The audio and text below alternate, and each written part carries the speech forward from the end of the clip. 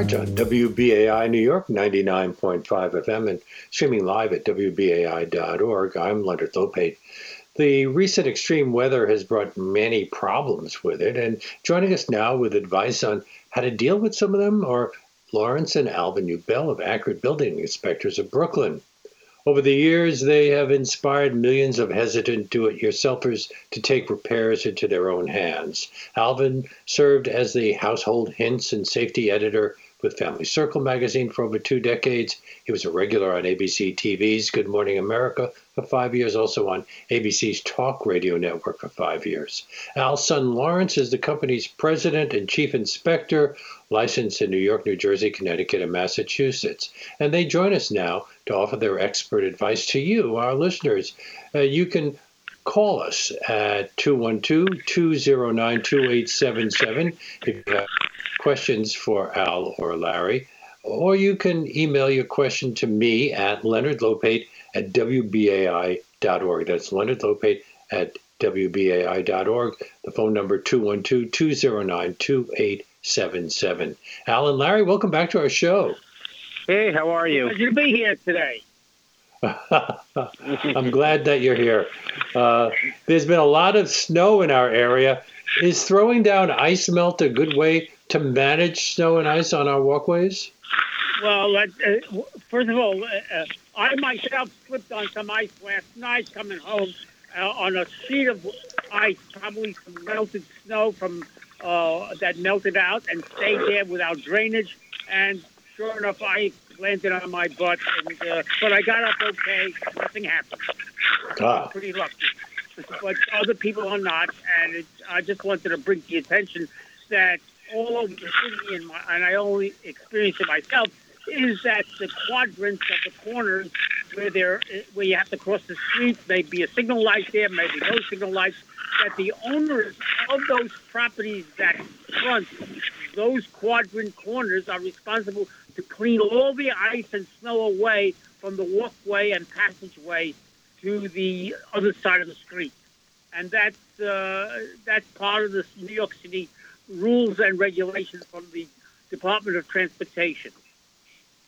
Well, the ice melt is usually a combination of calcium chloride, magnesium chloride, potassium chloride, sodium chloride, even urine sometimes. How does it work? Well, that's what I read. How does it work, and is it safe for the environment? Well, it depends upon where it's draining into. Hopefully it drains into the sewer system, and it's supposed to go through some sewage disposal system where they extract something. I don't know the technology going into that, but if your salt is on near like shrubbery or trees or something like that, you may find out that tree could die from too much of that calcium chloride or the salt or even the chemicals that come into it. Those are very have a lot of acidity to them, and that's what burns the roots and prevents them from extracting water from the soil below during the summer. I read that rock salt can damage concrete as well. Larry? Yes, that's true. Especially when the concrete is within a couple of years old, because concrete continues to set for almost 7 years after it's poured. So concrete does not just, it gets to almost 90% of its strength within a week or two, but it will continue to set for 7 years after it's poured. That being said, that means that it's constantly trying to absorb water, and if there's salt or other materials in the water, it will absorb that in, which in fact, you're correct, will weaken the concrete or cause the surface, at least the surface of it, to erode. I also want to say that I found it to be much more beneficial that if you have the wherewithal and the consciousness to pre-salt your driveway, your walkways, your sidewalk, before it even starts to snow, it really makes it much easier to remove the snow once it has fallen. I found it this past, last Monday, when we had the heavy snowstorm that I actually went out and dusted everything with it. And then when I actually had to go out and shovel the snow, it came up a lot easier. So that is something that people should consider. As far as the environmental, I can't really speak on to that because that's not my area of expertise, but I'm going to say less is more. Yeah. Use as little, be sparing, don't dump piles of it anywhere, and just try to, you don't have to pour a ton of it. If you scatter around, it will spread itself around and will cause the freezing temperature of the ice to go lower, so it's harder. So it'll cause the ice to melt, and that means if you're lowering the freezing temperature, that means it has to get much colder for that to melt, and therefore it causes it to be not ice when at normal, like our temperatures, which are in the 20s, 30s. I was in Vermont last month. They have a lot more snow than we get in the metropolitan area. And they don't put salt down. They put soil down because they believe that the salt is bad for the roads. That's not a bad idea. But they don't have storm sewers that would get clogged up with all the dirt. True. If we sanded our roads, yes, sanding is great, but then when they have the sand wash away, it washes away onto the dirt on the side of the road. Yeah. If we did that, we would have storm drains that would be filled with dirt. So we don't have that. We don't have that benefit. I agree, it works great, but we can't do it.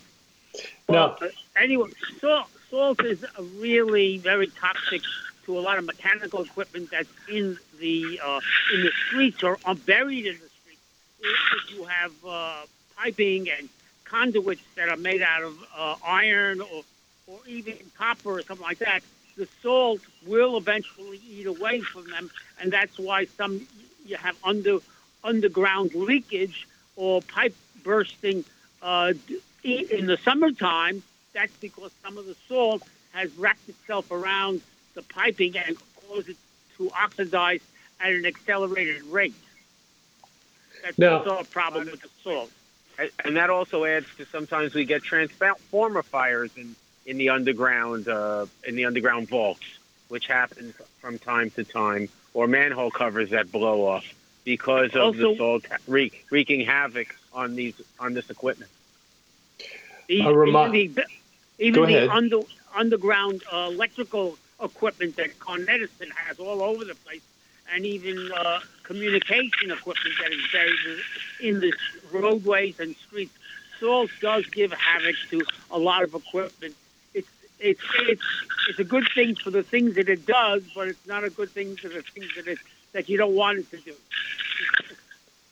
Now, a reminder to our listeners that if you want to join, I don't know, is there somebody playing dice in the background? There's a weird scraping sound. You can call us at 212-209-2877, or you can email your question to me at leonardlopate@wbai.org. Larry, are you doing something that's making that weird sound? No, I'm just sitting here in my car talking on the phone. Oh, okay. Well, anyway, those are still, that's the number if you want to call. Icicles often form from the water that drips from leaf and rain gutters. Should we pull them off? Absolutely. Well, if it's hanging over a sidewalk or something like that, that could be dangerous. But it also could be very beautiful. Up in Massachusetts, the icicles come off the mountains and have icicles that are like 20 feet long. It's just absolutely gorgeous to see that. If you have a chance to go up into Massachusetts and Connecticut, where you have icicles off of the mountains, it's a great view to see. But I'm going to say for us city dwellers, if you have ice cubes hanging over any kind of walkway off of trees or gutters or whatever, knock them off. Okay. Okay? For the real people. Yes. Okay? Here's a listener has written this. He says, I'm currently going through starting early yesterday morning, my landlord began doing extremely loud renovations on the apartment below without any notice. What notice is the landlord legally required to give us, if any? Also, is there any legal recourse? Do we have a right to a partial rent credit, for example? Well, they're legally allowed to work like 6 days a week construction on most projects, but you can't start earlier than maybe 7 o'clock. It has to be from after 7 until about maybe 6 o'clock, and you have to stop at some point in time. You can't do the overtime, but you can't stop construction, and there is no requirement that you have to notify a tenant next door that you're doing some renovation. If you're doing renovation to an adjoining building, however, there is an obligation for a next door neighbor of a building next to you that you're going to do some construction, because your new construction can cause damage to the existing adjoining buildings. So there is a requirement to that, but not for tenants. Yeah, well, obviously it wasn't as big a problem as it is today, where so many people are staying home. We are inviting our listeners to call us. Again, our number is 212-209-2877. And let's take a call. BAI, you're on the air. Hi, good afternoon. As always, I'm enjoying your program. Oh, well, thank you so much. And I would definitely put an orphan. Anyway, what's up? Pertaining to snow situations, I am very partial to table salt. I find it to be extremely efficient. Could you speak up just a bit? I said I find it very beneficial to use table salt.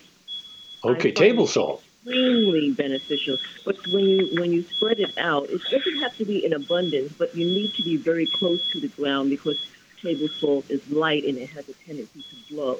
It is very, very efficient. And as for the woman that spoke about disturbing her early in the morning or late at night, there are laws in place for that. Just as if you play a radio outside very late at night, you can you can get a fine for it. And I have a feeling it's during the day.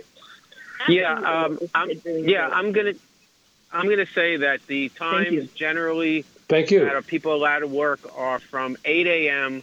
to 6 p.m. And then you have to stop, because then it's considered a nuisance. Okay, well, let's go on with some of the other things that we were going to address today. Again, a reminder that if you want to join the conversation, our number is 212-209-2877, or you can email a question to me at leonardlopate@wbai.org. You've recommended in the past that we have our radiators cleaned and vacuumed. How do we do that? Well, that one's kind of easy. That one is have a vacuum cleaner, hopefully one with a hose and one of those dust fittings, and you just go over if it's a regular cast iron freestanding, that one's kind of easy. If it is a convector with a cover on it, you have to manipulate the cover off of the radiator. Most of them slide up and then slide out. Then you would go in there with a vacuum cleaner and clean all of the dirt that's in there, and that will actually increase the efficiency of the radiator. But one thing I wanted to talk about more, especially now in the days of COVID, is that for people who have forced air heating systems, and forced air heating systems are the most common heating system across this country, that you should change your filters a little bit more often, because though the filter was not designed to clean the air for breathing, a lot of the particulate and especially some of the COVID viruses could get caught in that filter, and you don't want to reuse the filter. You do, if they're disposable filters, you want to dispose of them, but cleaning them a little bit more often. If, let's say, it was every 2 months, maybe we want to hop that up to every month, and that would be beneficial for health overall. Alvin? Yes, that's true too. You got to understand that there are filters that can be cleaned and washed with soap soap and water and a little bit of bleach into the water would also help and make it more sanitary. But there are some systems that you can't clean the filters. You actually have to replace them. So you have to go out and buy more of them than you would normally use during times when we don't have an epidemic. But I also want to say that in cleaning the filters, subscribe to the same regimen that you would for washing your hands, the same amount of time you would wash your hands, but also use as hot a water as possible to clean to make sure that you kill any bacteria and viruses that are in the filter. Yeah, you're listening to Leonard. I just want to do an ID, Al. This is Leonard Lopate at Large on WBAI New York 99.5 FM and streaming live at WBAI.org. My guests are Alvin and Lawrence U. Bell of Accurate Building Inspectors and regular contributors to this program. You were going to say, Al? Yeah, I was going to say that when you take off those filters or anything like that, you should wear a mask while you're doing that, because just while you touch them or disturb them, you're actually agitating them, and some of the dust and dirt and the viruses that may be in that will get scattered in the atmosphere. So you should wear a mask while you're doing that. Actually, Alvin makes a good point, because while you're removing the filter, it wouldn't be bad to have your vacuum cleaner at hand and just sucking up all the dirt that falls away, or even pulling out some of the surface dust that's on it and get that right into the vacuum cleaner. So that wouldn't be a bad idea either. Should we be vacuuming electric baseboard heaters? Yeah, but don't get just the surfaces and just, most of these things are pretty tough and you're not going to cause an electric shock or anything. But don't, you have to use good judgment, and that you want to clean these things out. You want to suck out the dirt from the bottom and from the top, but don't force anything. When you're forcing it, that's when you create problems. With hot water or steam radiators, I'm not so worried, because they're very hardy and it's very hard to break them. But with what about water heaters? Water heaters are used all year round. Do they need to be adjusted for the cold weather? Not really. Water heaters, they have whether it's a water heater that's heated from a central heating system, or whether it's a separate gas-fired or oil-fired water heaters, they are normally adjusted. In the combustion chamber, if it's gas or oil, or the oil burners, on the oil burners there's a filter that filters the oil. But on gas burners, all there is a combustion chamber that usually has some accumulation of some debris that can be vacuumed out once in a while, but not as frequently as you would want. But that would improve the efficiency of it. But Alvin, I need to interject here. I need to interject that the newer water heaters do not have openable combustion chambers. So if a combustion chamber needs cleaning, it really does take a professional to do it. They have sealed the combustion chambers so people don't go in there anymore. And so that being the case, it's something that a professional would have to do. But I think Leonard's original question was, do you have to adjust it because of the colder weather? And the answer is no. You would adjust it to whatever water temperature you want, whether it's 120, 130, or what have you. And that the water heater will do, whether it's 100 degrees outside or it's 0 outside. It will continue to do the same thing. So I wouldn't. Water heaters are fine as far as that's concerned. Let's take another call. Okay?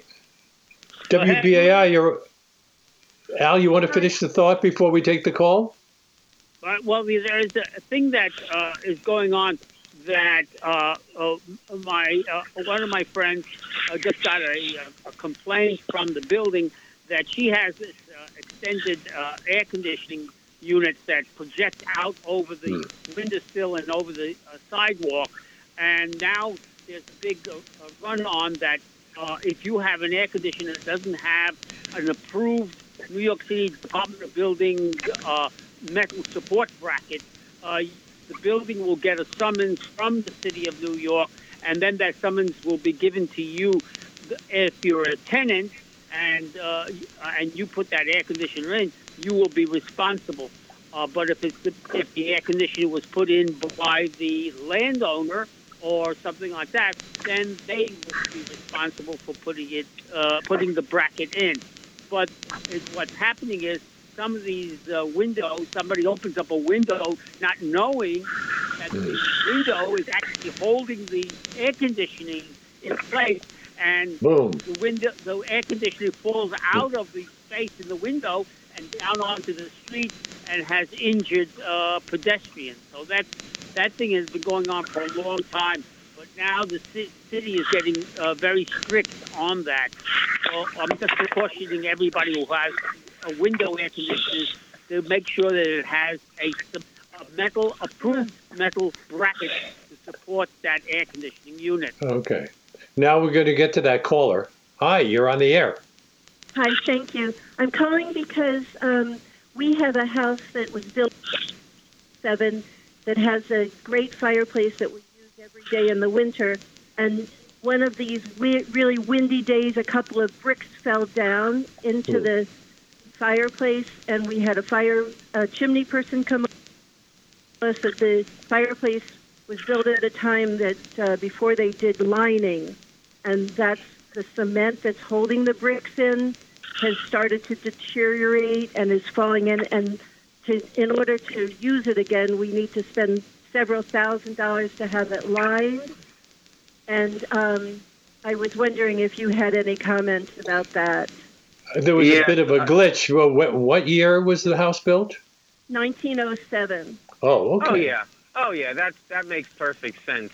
The flue liners, the clay liners, which are very common, didn't really start being installed into buildings commonly until the 1910s, 20s, and 30s. And so any buildings built before then had just regular brick making up the flue. In fact, the separation between the flue and if this is an attached building. Is this an attached building? No, it's a single family home. But even like the townhouses and brownstones here in the city, the separation between the flue and the interior surfaces are only one brick thick. So there's a lot of leakage and they're very porous. Yes, this does need to be relined. I know it's costly, but it's something that has to be done because those bricks are going to continue to erode because of the byproducts of the combustion of the wood is causing acid to erode the mortar and also the bricks, and that's why the bricks were falling in on you. It's an unfortunate situation, but the technology of when your building was built and the technology of what we have now is obviously quite different, and you do need to upgrade. In fact, I agree with the chim. Yeah, go on. Don't some people have problems because they forget to open the damper before they start a fire? That's not our problem. That's not your problem. But yes, it is. Yeah, I know. You should kind of have like a mailbox, like a flag up or down so you know which direction it's in. But yes, a lot of people have done that. But that's less of a problem than the fact that what she has, because a couple of the bricks could fall out and she could actually have leakage into the livable space. And that would be very dangerous. Okay? Right. Thank you so much. Thank you. Problem. You've suggested in the past that people who have wood-burning fireplaces should have a fire extinguisher near the fireplace, and also one in the kitchen. Well, yes, of course. Recommend, you go into a lot of houses. I mean, I believe that the majority of people who have a house, even though they have a kitchen and sink and a stove, gas or electric, don't have a fire extinguisher. And I think everybody should have a fire extinguisher. But the secondary problem is not having one, is then when you do have one, you know how to use it. Where do you spray the water? Some people think to put the water on the fire. No, you don't spray the fire extinguisher on on the fire itself, but to what is actually burning at the base of the fire. In other words, you got to bring down the kindling temperature of the fuel that is causing the fire to ignite. And most fire extinguishers don't use water. They either use foam or a powder-like material. Some of them actually will spray a powder out because, especially if you have a grease fire, which is very common in the kitchen, if you have a grease fire, you don't want to use water at all. That will make the situation much worse. So it, like you were saying, Leonard, yes, people should at least read the instructions on their fire extinguishers, learn how to pull the pin out, learn how to direct the fire extinguisher. It might even be worth, when you buy them, to buy an extra one just for a practice outside. This is something that, I mean, people don't really realize that your home can kill you. And so, and I mean that with quite seriousness. Your building can kill you. And even if it hasn't had a catastrophic event, you have to be aware of the systems, because remember, you do have flames burning in your house in the sense of either cooking, your combustion equipment such as heating, domestic hot water.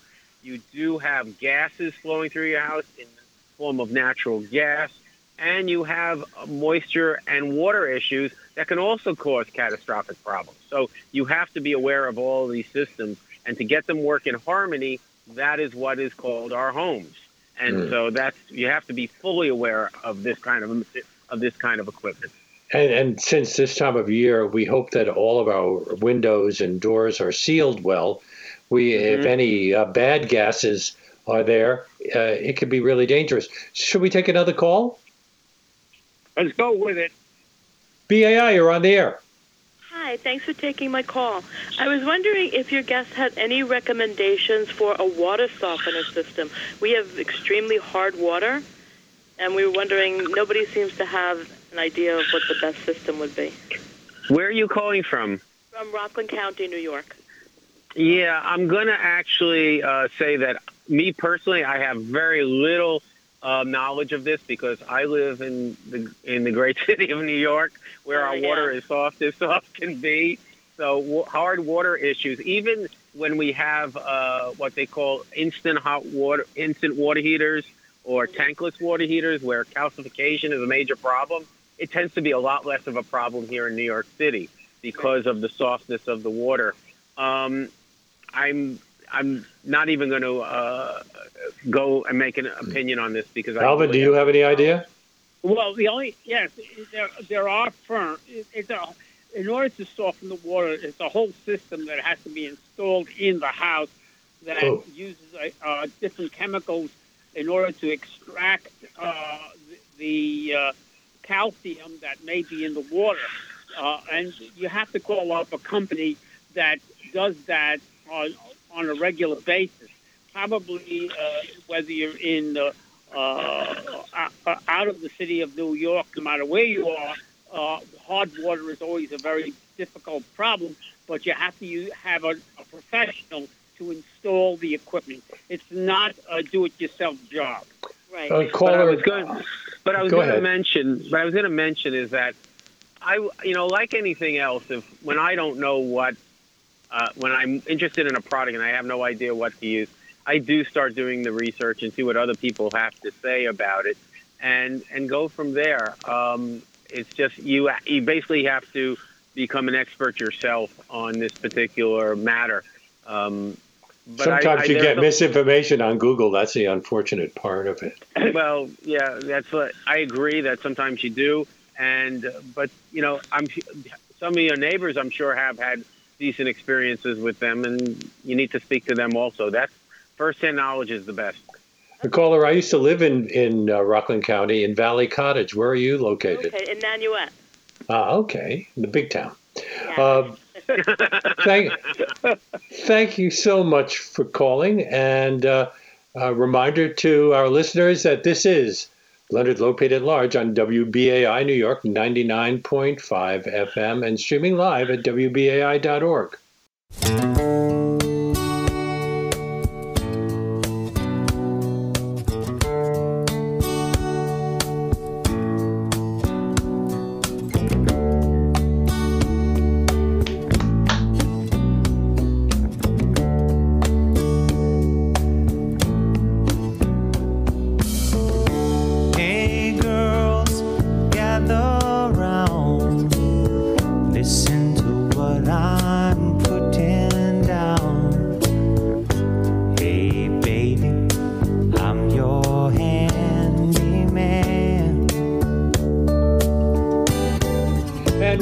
hoping that all of you can be handy men and women. And that's why we invite Alvin and Lawrence U. Bell of Accurate Building Inspectors of Brooklyn to our show on a regular basis. We take your calls at 212-209-2877, and we'll be taking some more calls in just a moment. But I want to ask you about the fact that many of us have been converting parts of our homes into offices. And should we be concerned about anything when we do that? Not to take away your kids' play area. I think that's probably the most important part, and not to forget to deduct it on your income taxes. Did you see? Have you seen that in Washington there's a company that sells bookcases so that if you appear on one of the talk shows, you have a really interesting thing behind you. Right. Rate my room. Yeah. Well, when I do Zoom calls with the family, I try to get a good background. I look at it and see it, and I adjust the camera so it looks pretty interesting instead of just looking like you're up against the wall and you're waiting for your mugshot to be taken.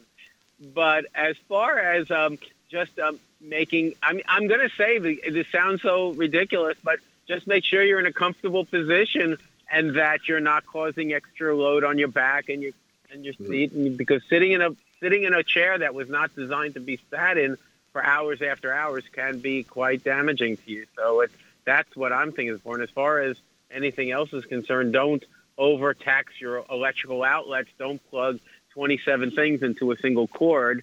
But other than that, I can't think of anything other than domestic horror or domestic tranquility having a bigger issue. Let's take another call. BAI, you're on the air. Hello? Yes, hi. Hello? Yes, how can we help you? Yes. It gets a bit confusing because we're on a bit of a delay. So unless you're listening on your phone, you're going to be a bit confused. Let's try again. BAI, you're on the air. Okay, well, maybe she'll call back. Our number is 212-209-2877, or you can also write to me at leonardlopate@wbai.org. Should car owners be doing anything to deal with the cold weather? That's a good question. I would say that the most important thing, again, like I was, if you're parked in the city and you get plowed in, well, I don't think your car is going anywhere for a while until, the snow starts to dissipate. But for people who have their own parking space, their outside parking spaces, again, what I found that what I did with my walkways is pre-salting or applying snow melt to the areas behind the car where I'm backing out or so on, made it really beneficial to getting in and out of the driveway. So I found that to be important. But it's also important to make sure you have enough wiper fluid. The worst thing is if you run out of wiper fluid in the middle of a trip and you then can't see anymore. And so, especially if you've been using plain water during the summer, you have to check the windshield wiper fluid that you use in the winter, don't you? But I would say that if you're using plain water, period, that's not very bright. Because what will happen is if it gets really cold out, that water will freeze inside the water pump and break it. And so never use plain water in your washer. You should always use a compound because you don't know how, I can go weeks during the summer and not wash my windows. And now in the winter, all of a sudden, every block I have to clear the screen because of all the kick up from the other cars.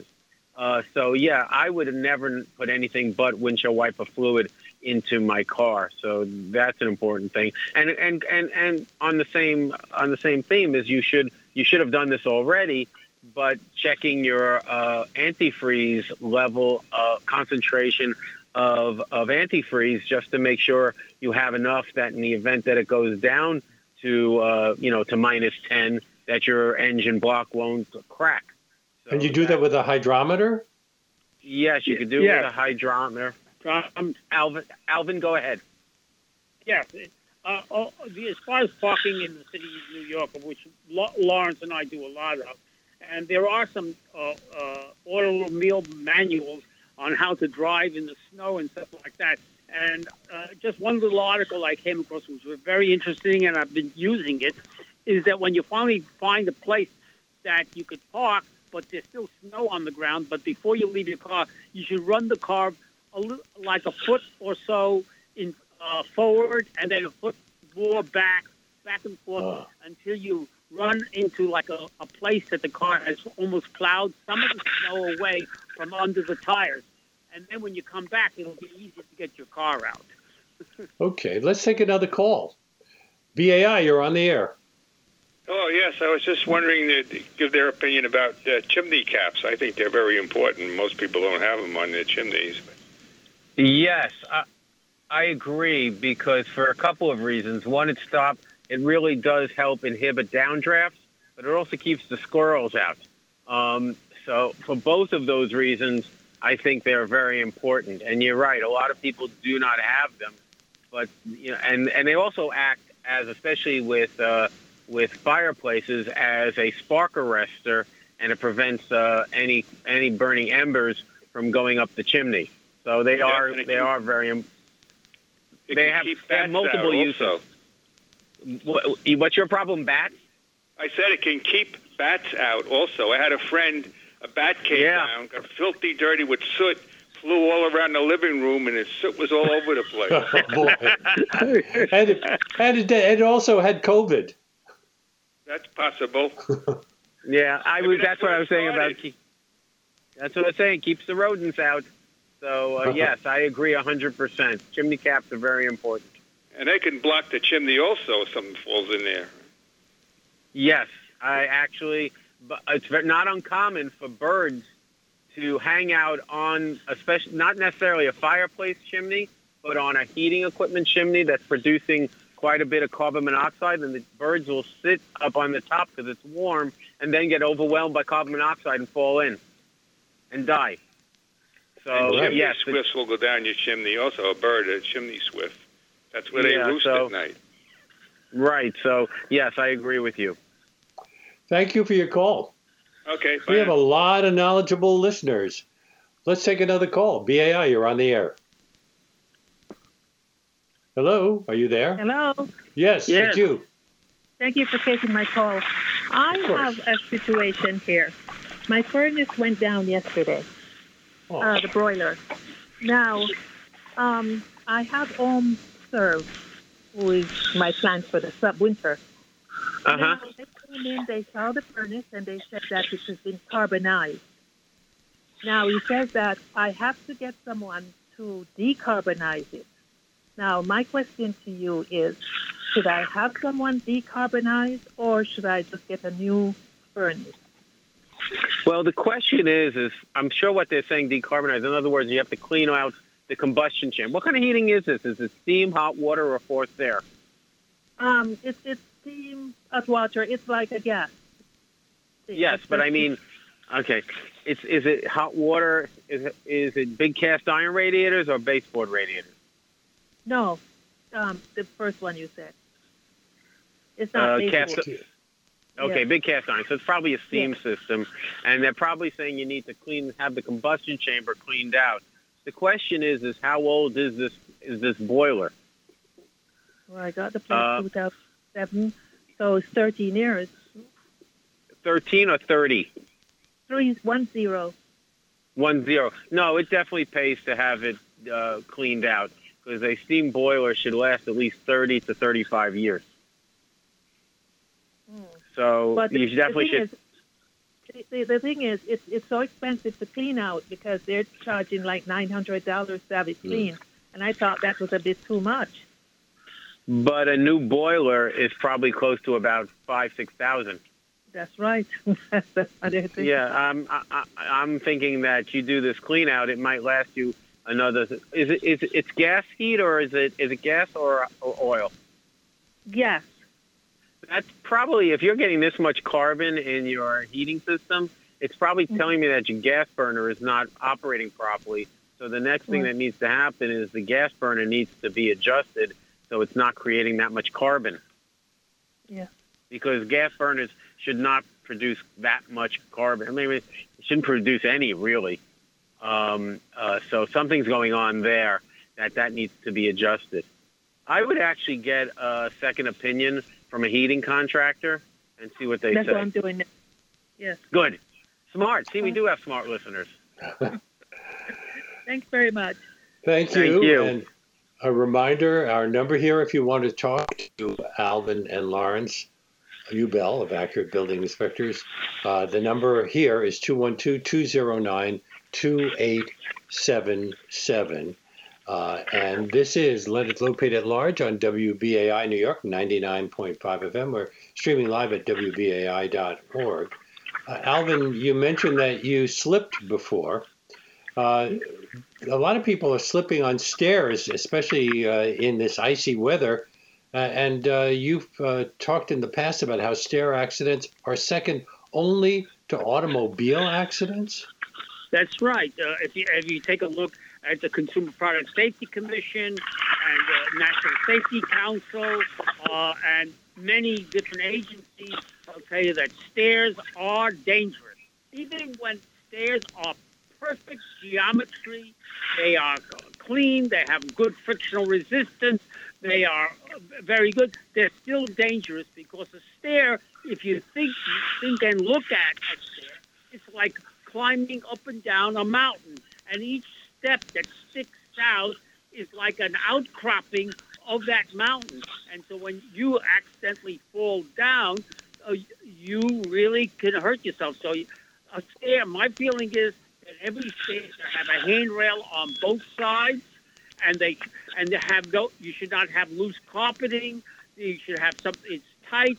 You should not use a stair to put flower pots on or toys or anything like that. The dangerous time of the stair is when you are descending the stair. When you're going down the stair, that's when most of the accidents have happened. When you're walking up a stair and you trip and fall, you fall against the stair and you recover from it. So what I have a thing about, watch your step and hold on. Every single time you go down the stairs, don't carry packages in both hands and do a balancing thing to carry down packages without having your hands free that you can grasp a handrail to protect yourself. But obviously, but in this kind of weather, where the stairs often wind up becoming icy and there isn't always a handrail, for example, when you're leaving a house and you have a couple of steps to go down, it can be a real problem. So is that when we start bringing out the salt? That's when you should shovel that the exterior stairs or interior stairs. There's no difference. I see all over the city. I can't help but see it. Even the beautiful commercial buildings that have stairs on their entryway and no handrail. Of course, outside when it's slippery, when it's raining, when it's snowing, when it's sleeting, and there are no handrails on the stairs, even if it's a single-step stair, that could be a dangerous condition. And so I'm just recommending to people to be aware of it, to insist upon, if they have a home that doesn't have a handrail, get somebody to put it in. Yeah, I keep saying to everybody when it comes to stairs, the life you save may be your own, so be careful. We have another caller hanging on, so let's take that call. BAI, you're on the air. I live in a co-op in Lindenwood, Queens. The building was built in 1960, and they have like vents in the kitchen where air is blown in. It's usually cool in the summer, the air that they blow in, and it's usually warm in the winter. But lately, they've been blowing in cool air in the winter. I don't know what that means, but I'm kind of concerned about, I've heard some things about people getting COVID through the vents in their buildings. Let me ask you, is that a concern? Can I ask a quick question, follow up on this? What is the heat source for your apartment? Is it radiators? It uses steam heat. It's one of have radiators. The heaters that sounds like someone's banging on a hammer. Yeah, that's a whole other topic. But getting to yours is that now you have vents in both the bathroom and the kitchen only, right? Yes. Okay, these vents should not be blowing out air ever. They should be sucking air out of the apartment. So if they're blowing air in, there's something wrong. And so that is something that needs to be addressed by building management, and if not by building management, by New York City Department of Buildings, HPD, because those are supposed to be negative pressure vents to suck moisture and odors out of both the bathroom and the kitchen. So this is a problem. And one of the biggest health issues with buildings is poor operating ventilation systems. So this needs to be addressed. So what you've just told me is a problem. Okay? Generally speaking, with those vents, there are two ways they function. One is a gravity ventilator, and the other one is an induced ventilator. Some landlords, and I found that over and over again, some landlords shut the fans off because they think they're saving electricity, or maybe the fan motor broke and it's too expensive to replace. That's a violation of the building code and must be addressed. Usually that's the job of Housing Preservation and Development, HPD.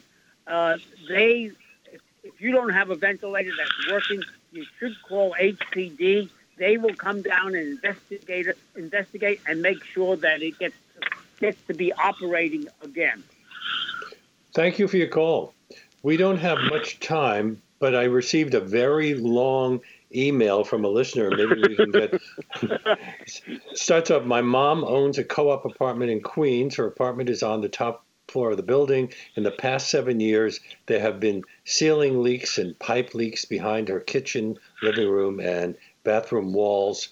In 2017, the co-op apartment, the bathroom in the apartment directly below experienced a major ceiling leak, and the plumbers that the property management called were back and forth between her mother and neighbor's bathroom to fix the leaks. The plumber told her that the pipes were not to code. So there's a lot more here. Can a building have pipes that are not to code? Yes. Yes, and so what do you do? No. What do you do if you know that? That's a yes and no answer, because what the plumbers love to do is they say it's not to code for today. It was probably code when the building was built. So the problem is, if they need to do a repair, in some conditions they have to bring it up to the present code depending on the circumstances. So it's kind of a very, I'm going to say, a gray area in a sense, that a building only has to comply to the code under which it was built. So when the writer wonders whether there's a New York City department that can check the pipes behind the bathroom wall. No, that's not what they do. Or find the property owner. No? Well, she said it was a co-op. Yeah. Oh, so she owns, but somebody built the building and she just bought a space, no? Well, yes, Alvin, you go.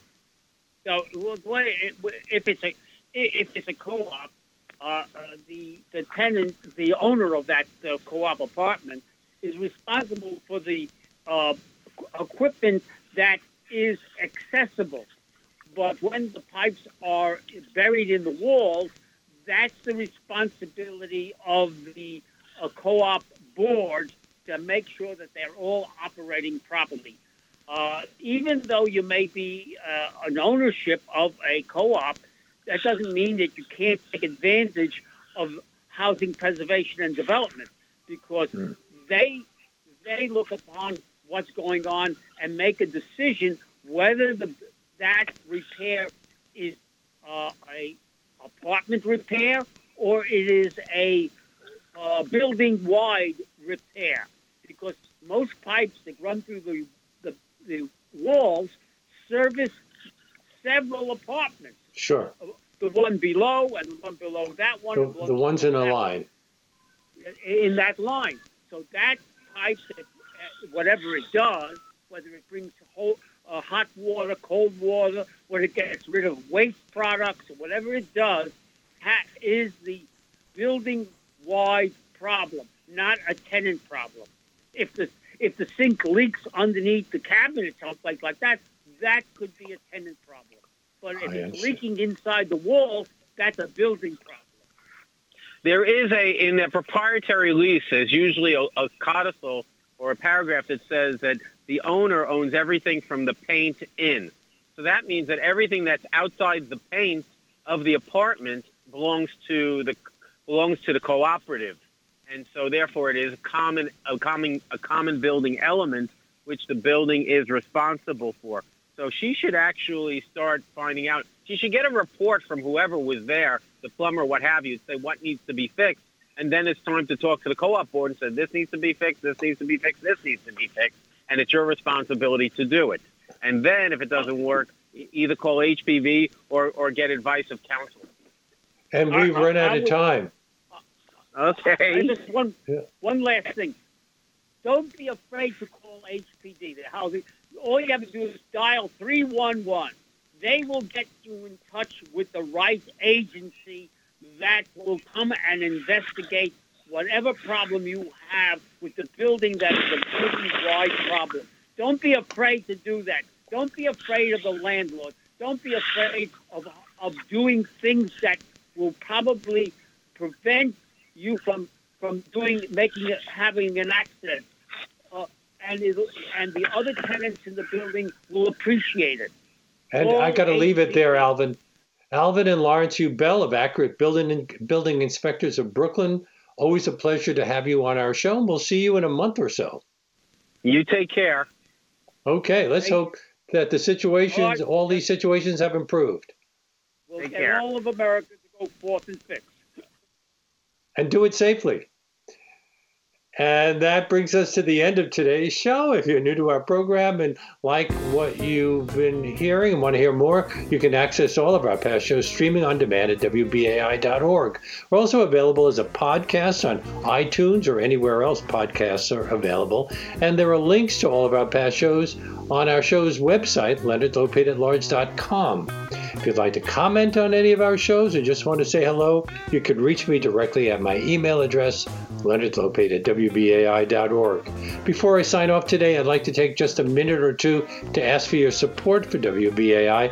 This pandemic has had a devastating impact on the station's finances, so we need all of our listeners who can do so to step up and make a tax-deductible contribution at whatever level they're comfortable with by going online to give2WBAI.org or by calling 516-620-3602 right now to keep the kind of unique, in-depth content we bring you on this show coming to you weekdays from 1 to 2 p.m. And it's especially important because BAI is the only station on the New York City radio dial that's completely listener-sponsored. So why not make that call right now in the name of Leonard Lopate at Large so we can keep bringing you the kind of unique long-form interviews you don't hear on any other station? Where are you going to get an hour with Al and Larry U. Bell, providing the kind of useful information you've heard on in the last hour?